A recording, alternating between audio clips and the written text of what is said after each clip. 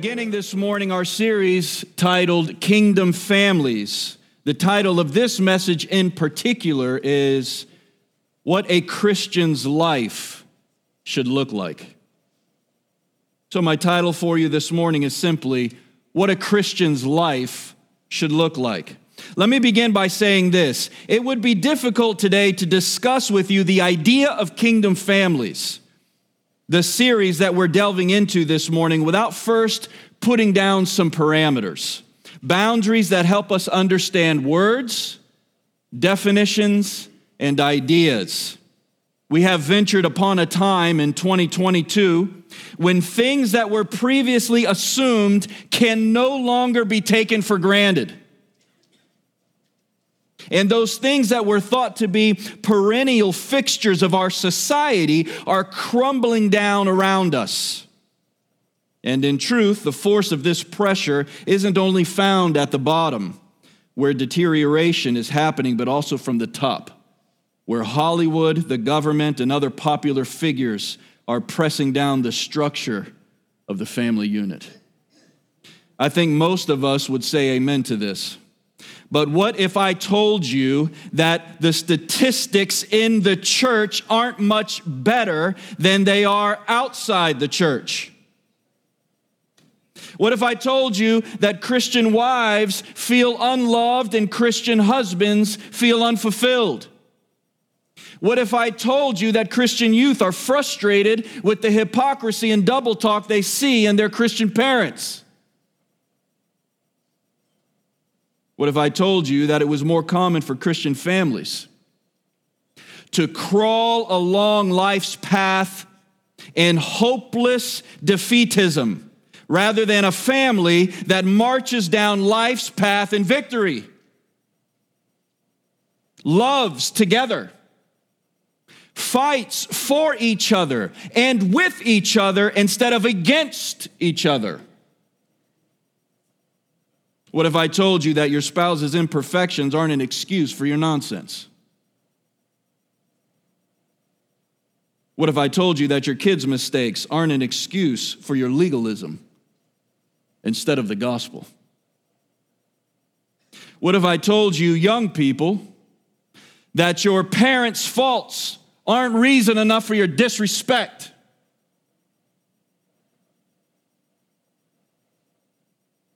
But on the other hand, what if I told you that the idea of kingdom families is simply and plainly laid out for us in Holy Scripture, and if we do indeed follow the plan and instructions of God for marriage and parenthood and family, we cannot do anything but succeed? My title for you this morning is What a Christian's Life Should Look Like. And I've got 3 simple points for you this morning: wisdom, fullness, and submission. So we're going to begin with the Apostle Paul's lesson on wisdom. That's our first point. Looking back at the text, Ephesians chapter 5, just to whet our palate, we're going to look at it again and read it. It says, "Look carefully then how you walk, not as unwise, but as wise, making the best use of the time, because the days are" what? "Evil. Therefore, do not be foolish, but understand what the will of the Lord is. And don't get drunk on wine, because this is debauchery, but be filled with the Spirit, addressing one another in psalms and hymns and spiritual songs, singing and making melody to the Lord with your heart, giving thanks always and for everything to God the Father in the name of the Lord Jesus Christ, submitting to one another out of reverence for Christ." So our first point, Ephesians chapter 5, verses 15 and following, is wisdom. The first point is what? Wisdom. Paul begins his teaching with a word about wisdom. He says, "Look carefully how you walk, not as unwise, but as wise." There are 3 things that I think are important enough for us to note here. First, we are told to, quote, look carefully. First of all, we are told in this verse to look carefully. We aren't to run aimlessly in this life.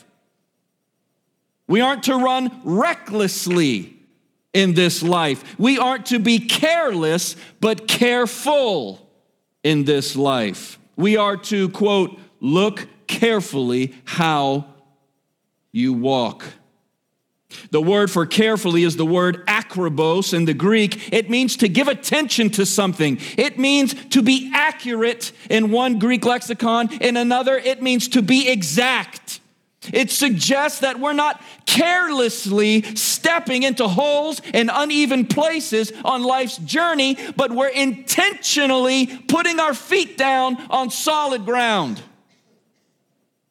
I can't believe how many people live their lives haphazardly with little accuracy or care, but are shocked and surprised when their health, their marriage, and their relationship with their children is on shaky ground.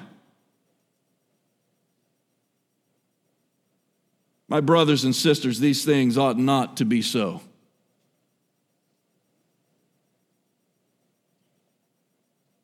They are not accidentally, not unfortunately, but because that's what happens when we fail to live our lives, as the Apostle Paul says, carefully. Second, we aren't only told to look carefully, but we are told to look carefully how we walk. Practically, of course, the Bible has a lot to say about walking. And you know what walking is, 1 foot and stepping, or 1 foot in front of another. But metaphorically, the Bible has a lot to say about it because it suggests forward momentum rather than backsliding. Progress rather than regress. Obedience rather than disobedience. Movement rather than stagnation. I have some examples that I want to share with you. They're going to come up on the screen. Deuteronomy chapter 5, verse 33. You shall walk in all the way that the Lord your God has commanded you, that you may live and that it may go well with you. Psalm 26:11. As for me, I shall walk in my integrity. Galatians 5:16. Walk in the Spirit, and you shall not gratify the lust of the flesh. Colossians 2, verse 6, therefore, as you received the Lord Jesus Christ, so walk in him. 2 John, verse 6, and this is love, that we walk according to his commandments. There are people who know things, and there are people who know things to such an extent that they can explain them. That's what we would call understanding. But the Apostle Paul here is commanding Christians not to be knowledgeable or understanding, but to be wise and to walk in wisdom. That brings us to our final observation here under our first point. Finally, we are told to be wise and not unwise. That is, in the way that we walk. Now, we certainly can't address the meaning of this without understanding the difference between these things. And I've already made a reference to it, but I'll say it like this, and you can write it down if you like. Knowledge is the retention of information. Understanding is the comprehension of information. Wisdom is the application of information. Hear me, church. You can be knowledgeable without being wise. But you cannot be wise without being knowledgeable. Throughout the Holy Scriptures, our God has commanded us to love him with our minds, in Matthew 22, verse 37, to think with sober judgment, in Romans chapter 12, verse 3, to comprehend, in Ephesians 3:18, and of course, we are commanded to get wisdom in Proverbs 4, verse 5. If this is the case, if we're looking carefully, if we're walking progressively with the Lord day in and day out, and if we're wise and not unwise, how can we not succeed? How can we as Christians, or more to our point, how can our marriages and our families not be victorious if we're looking carefully, if we're walking with momentum, and if we're being wise? In fact, Paul says that if we do these things, he says that it's the equivalent of, quote, making the best use of the time because the days are evil. It's right there in the text. Look at it. Ephesians chapter 5, verse 15. Look carefully how you walk, not as wise but unwise, making the best use of the time because the days are evil. I love that phrase, making the best use of the time. The literal translation from the Greek is redeeming the time or buying back the time. How many of you would like to buy back a year or two for your marriage or family? How many of you look back over what's taken place and said to yourself, man, I'd love to buy back that argument. I'd love to buy back that foul word. I'd love to buy back that insult. I'd love to buy back that sin. If we aren't seeing these things in our lives and marriages, the only explanation might be that we're not looking carefully, we're not walking, or we're not being wise. Because the scripture tells us that if we do that, we'll be redeeming the time. We'll be making the best use of our time. Here's my question for you before we go to our next point this morning. Are you making the best use of the time that God's given you? Every day when you wake up, not in view of how upset you are about yesterday, but in view of who God is and what He's called you to do you wake up with this resolution, today I will look carefully, today I will walk, today I will be wise? If you do that, you'll be redeeming the time. But not only are we called to wisdom, we're also called to fullness. Secondly, we're called to fullness. Look back at the text, verses 18 and 19. The Apostle Paul says this. He says, look carefully then how you walk, not as unwise, but as wise, making the best use of the time, because the days are evil. Here it is. Therefore, do not be what? Foolish, but understand what the will of the Lord is. Here it is. Do not get drunk with wine, for that is debauchery, but be filled with the Spirit, addressing one another in psalms and hymns and spiritual songs, singing and making melody to the Lord with your heart. Now we're going to begin where Paul begins. Don't be filled with wine. This is debauchery. The word debauchery is translated dissipation in the New American Standard Bible. It's translated in one Greek lexicon as, wildness. It's a suggestion of intemperance or excessiveness. The word for filled in the Greek is the word pleruo. It's a word that means filled, or is sometimes translated supplied liberally, flooded, abounding. Another translation says pervaded by. We are to be abounding. We are to be flooded. We are to be pervaded by the gifts and the power and the presence of God the Holy Spirit. Another interesting feature of this formula is the makeup of the word itself that Paul uses when he says, be filled with the Spirit. It's present passive imperative. You say, that might mean nothing to you. That's okay. I'm going to put it up on the screen. We're going to walk through it. This is what he means when he says, be filled with the Spirit. We don't get this in the English, but in the Greek, we see that the form, the grammatical structure of the word says something. In the present passive imperative, this is what we get. It's present, meaning now, not later. This is not something that the Apostle Paul will let you put off. Today, be filled with the Spirit. The second thing that it notes is that it's in the passive form, which means, interestingly, this is not something that you do to yourself. This is something that God does to you. You cannot fill yourself with the Spirit. You're commanded to be filled, but you don't do the filling. It's interesting, isn't it? It is done to you. God does this. And then, of course, finally, it's in the imperative, which means this is not an option. This is not a suggestion. This is a command. Today, so to speak, let God fill you. It's a command. That's what he's saying. In the present imperative form suggests that it's not something that we should see if it happens one time, but it's a regular, ongoing, daily thing that we should be doing. We should be allowing God the Holy Spirit to fill us every single day. An hour later, be filled with the Spirit. Tomorrow, be filled with the Spirit. Next week, help me out, be filled with the Spirit. As Christians, we aren't to be filled by anything but the Spirit.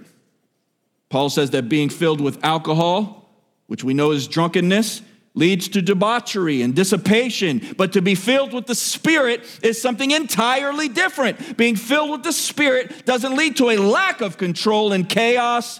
But here, Paul says that to be filled with the Spirit, verse 19, look at it, means that we will be addressing one another in psalms and hymns and spiritual songs, and we'll be singing and making melody to the Lord in our hearts. That's what it means to be filled with the Spirit. This is what a Spirit-filled person looks like.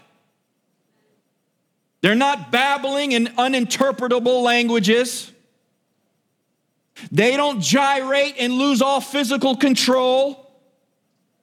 To be filled with the Spirit results in being God-focused and God-honoring, and bringing things that are God-focused and God-honoring into the lives of people who are around us. Paul says, singing psalms and hymns and spiritual songs to each other, addressing one another this way. Now, what does this have to do with kingdom families?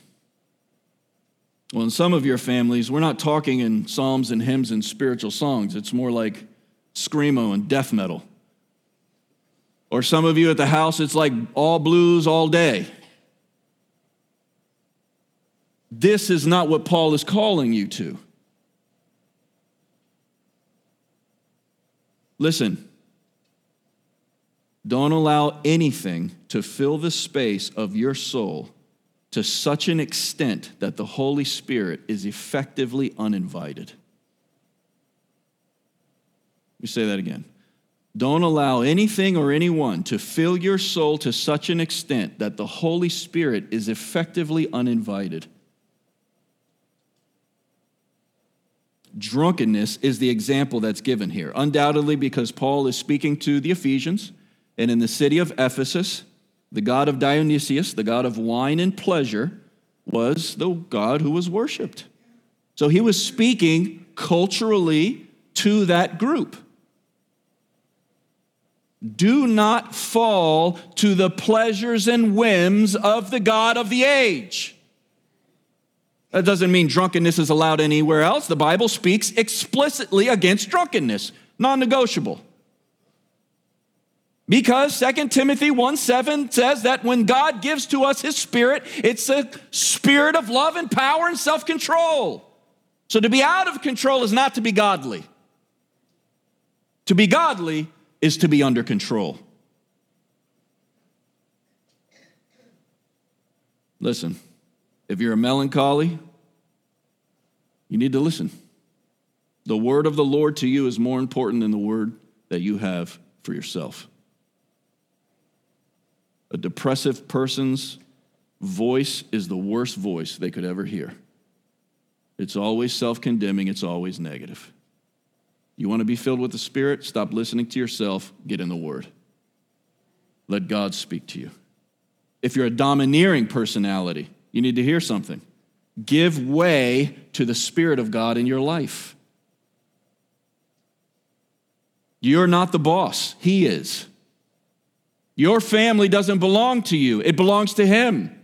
Your life, your house, your family, they're all on loan.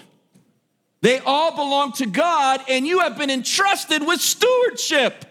You don't raise your family the way you think you should raise, the way your dad raised your family. You raise your family the way God says to raise your family.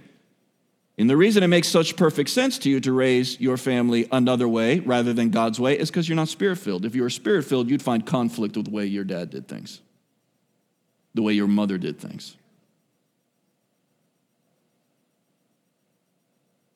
This leads to our last point, submission.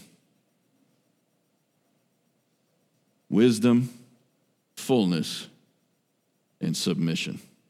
Finally, Paul mentions submission here. Let's look at the text again. It's not very long, so we'll read it together. Look carefully then how you walk, not as unwise, but as wise, making the best use of the time, because the days are evil. Therefore, do not be foolish, but understand what the will of the Lord is. Don't get drunk with wine, for this is debauchery or excessiveness, intemperance, wildness. But be filled with the Spirit. What does that look like? Addressing one another in psalms and hymns and spiritual songs, singing and making melody to the Lord with your heart, giving thanks always and for everything to God the Father in the name of the Lord Jesus Christ, or our Lord Jesus Christ, submitting to one another out of reverence for Christ. There's three things that I think we should note here under the title of submission. First, on the heels of the first 2 points, wisdom and fullness. Wisdom and fullness lead to thankfulness. An attitude of gratitude, right? There are a multitude of texts that remind us of this. Psalm 107, verse 1. Oh, give thanks to the Lord because he is good. His steadfast love endures forever. Or 1 Thessalonians 5:18, give thanks in all circumstances. How many circumstances? All circumstances, because this is the will of God in Christ Jesus for you. It is God's will that you are thankful. It is God's will that you have gratitude. Listen, we should give thanks, not sometimes or occasionally, but always. Are we living our lives with gratitude, with thankfulness? Or are we living our lives as if everything that comes our way, we are entitled to?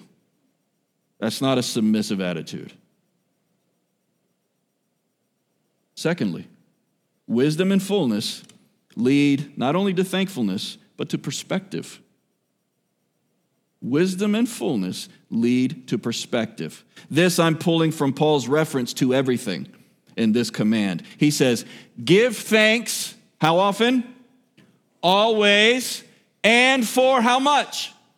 Everything. Give thanks always and for everything. In other words, a wise perspective, a spirit-filled perspective is one that sees God's hand of providence at work for his people in the good, in the bad, and in the ugly. God works all things for the good of his people who are called according to his purpose. Friends, only children are too immature to understand this. If you can't see the work of God in your life, if you can't see the hand of God in your life, not only are you not spirit-filled, but you're not even wise. Don't get mad at me. That's Ephesians 5.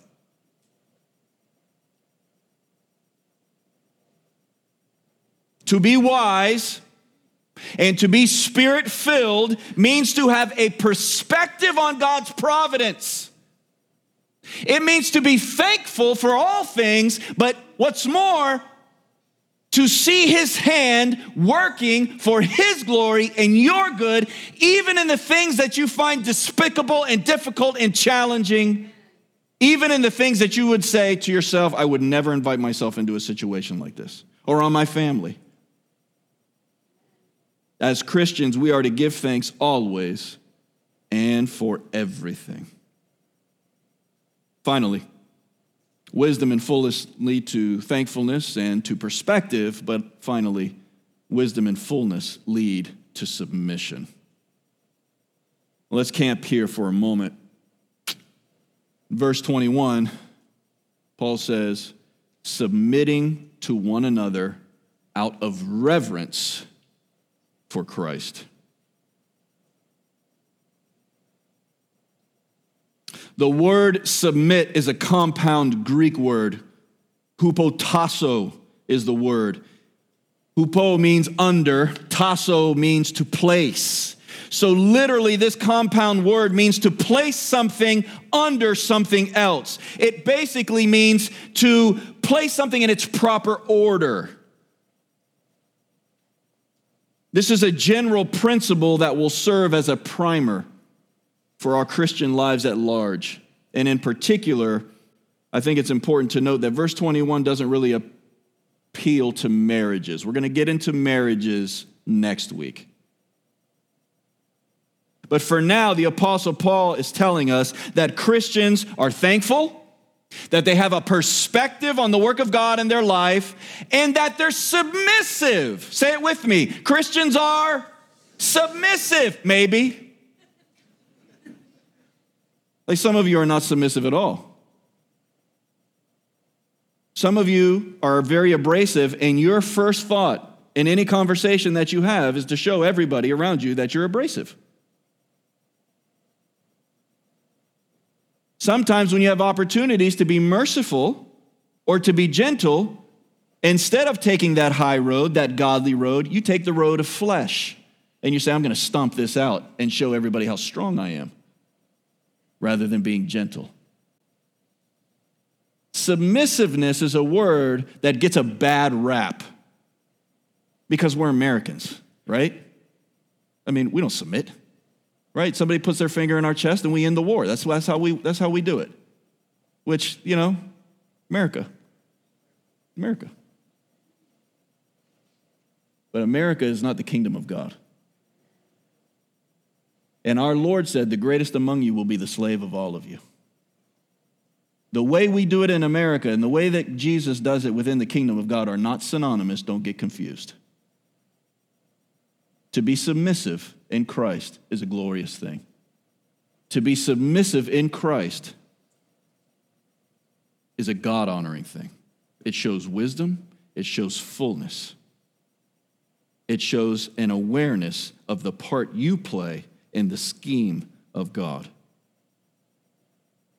The Apostle Paul's telling us, as Christians, married or unmarried, parents or not, the Apostle Paul is telling us that to be Christians is to be thankful, to have a perspective on the sovereignty of God's work in our lives, and to submit to one another.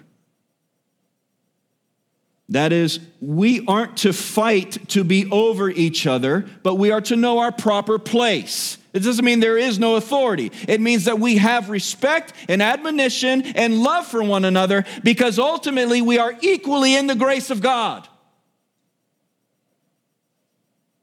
We aren't arrogant. We aren't conceited. We aren't full of ourselves. We are, it says, submissive to one another. A verse that might give us a fair definition of this idea is found in James chapter 4, verse 6, where James says, God opposes the proud, but he gives grace to the humble. Do you want to be opposed by God? Or do you want to receive grace because you humble yourself in his influence? Now, you might be asking me, Pastor, why are you taking us through this? You might be asking me, why are you taking us through this rather than taking us directly to, we had a plan, this was not the plan. I'm going to submit for a second.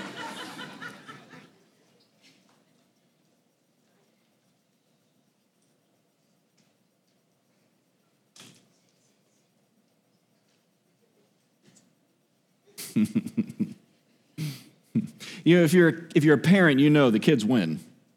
I mean, there's some fights are not worth fighting. We'll get to that, okay? But getting back to what I wanted to say by way of application, you might be saying, okay, great. Well, you just did an exegetical sermon on Ephesians 5, 15 to 21. Now, my question is, what does this have to do with Kingdom Families, the series that we are embarking on now? Great question. Here's the answer. It's in the chronology. It's in the chronology. It's in the what? It's in the chronology. You see, this letter, the letter to the Ephesians, doesn't begin with marriage. This letter, the letter to Ephesians, begins in chapter 1 with God's purpose of election from eternity past as he chose those who are in Christ according to the pleasure of his will. And then in chapter 2, we're taught that salvation is by grace through faith alone, not by works, lest anyone should boast. And then in chapter 3, we're taught that the church is to be a steward of the manifold wisdom of God. And then in chapter 4, we're taught that the gifts of the Spirit are important and direct the lives of individual Christians. And then in chapter 5, we talk about marriage.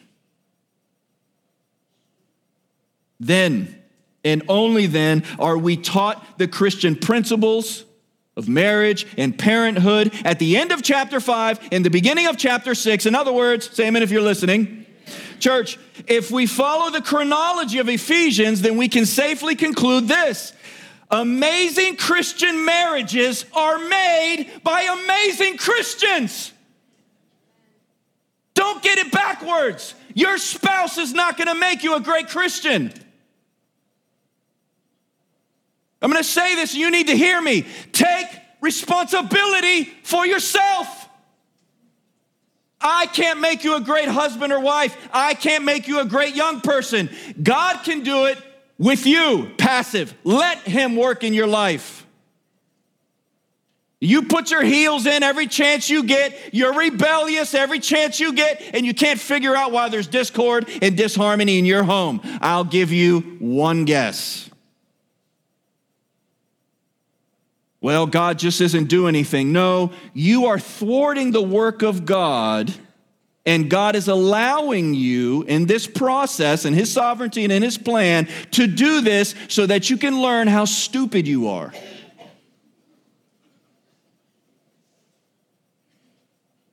So that in his sovereignty and in his plan, you repent and give him glory for recognizing that God's way is always the right way. Always. God is not thwarted by your decision making, but he'll let you. Pharaoh, I will not let the people go. Okay. This is not going to go good for you.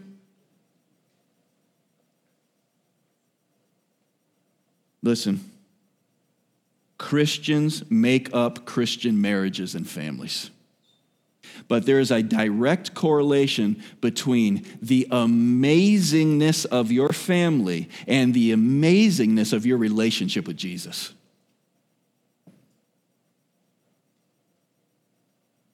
If this is the case, and I sincerely believe that it is, then we need to understand a few things. I started our series in Ephesians 5:15 because I strongly believe that we can't live. You listening? We cannot live nominal, negligent Christian lives, but expect our marriages and our families to reflect the truth and glory and wonder of the gospel. That's not how it works. We cannot reap what we do not sow. It means that we must be responsible for ourselves. We cannot do any more of this thing that I call the couch mentality, where we sit idly by on the couch and watch everything around us happen with guts only to comment, but not to contribute. It means that we can't leave the Christian principles of wisdom, fullness, and submission outside the front door of our houses, but wonder why our families aren't working. The Christianity that I preach in here from this book must be the Christianity that you practice at your house. This is the point. If we were more concerned with our relationship to Jesus than we were with anything or anyone else, if we were more concerned with our faithfulness to Christ as Christians, then we would not only be better for it, we wouldn't have to worry about our marriages. We wouldn't have to worry about our kids. I'm going to say this, but I'm owning this personally also. You know why we need to read books on marriage? Because we're terrible Christians. You know why we need to read books on parenting in every single stage that you can ever imagine? Because we're bad parents. We have no idea what we're doing. But what adds insult to the injury of that truth is we think we do. We have no clue. Not a clue. We learn retroactively. And then when the same situation happens again, I told Dimey I wasn't going to lose my temper. Oh, it's too late, already gone. Because the problem is not the sanctity of marriage, which is God's design. The problem is this marriage that Dimey and I exist in is tainted by our sin. And if we're wise and full and submissive, it's a winning formula. Doesn't matter where we go in Christ. If we are where we should be in Christ, then everything else reaps the benefits of our intimacy with Jesus. Friends, God did not make marriage, this is important, God did not make marriage as a substitute for Christ, but to be a supplement of Christ here on earth. If you have a great marriage, but you're not working and walking with Christ, that's out of balance. We want you to have a great marriage, not because you've read 13 books on how to, but because your marriage is reaping the benefits of your intimacy with Jesus. It doesn't take his place. It enriches our lives. It enlivens our lives. It even enlivens the experiences that we have with him. God wants his people, this is important, guys. God wants his people to have amazing conversations in their marriages and families. God wants his people to have fantastic sexual intimacy. That is biblical. God wants his people to have deep spiritual battles side by side and victories over darkness. God wants his marriages to look back and say, babe, we got through that together. We did that together, rather than I would have got through it faster if it wasn't for you.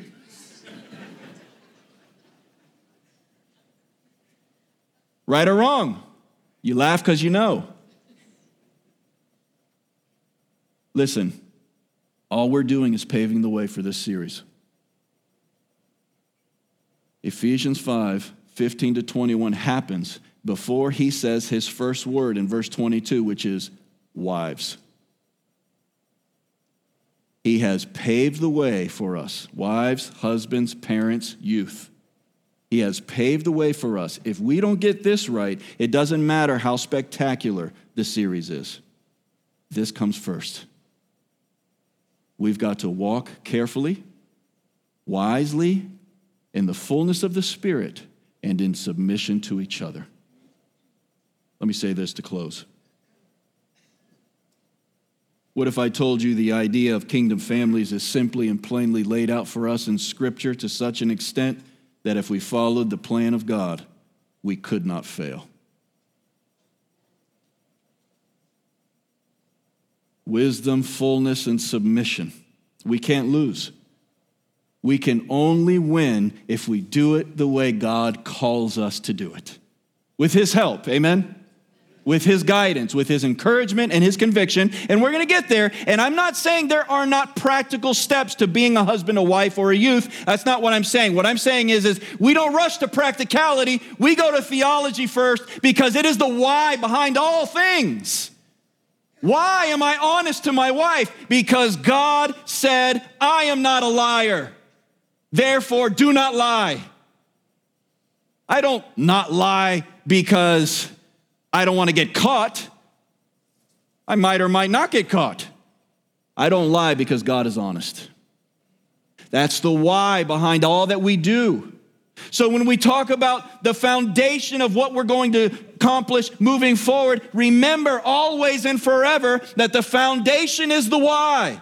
We always start with why. And theologically, it's this. We only make great Christian families when we ourselves individually are great Christians. Ultimately, I want people to come to FBCCR, not only because we know how to worship in song and in study, but because their marriages are saved here. I want people to come to this church because they go, that church saved my marriage. That church grew my marriage. That church helped my marriage flourish.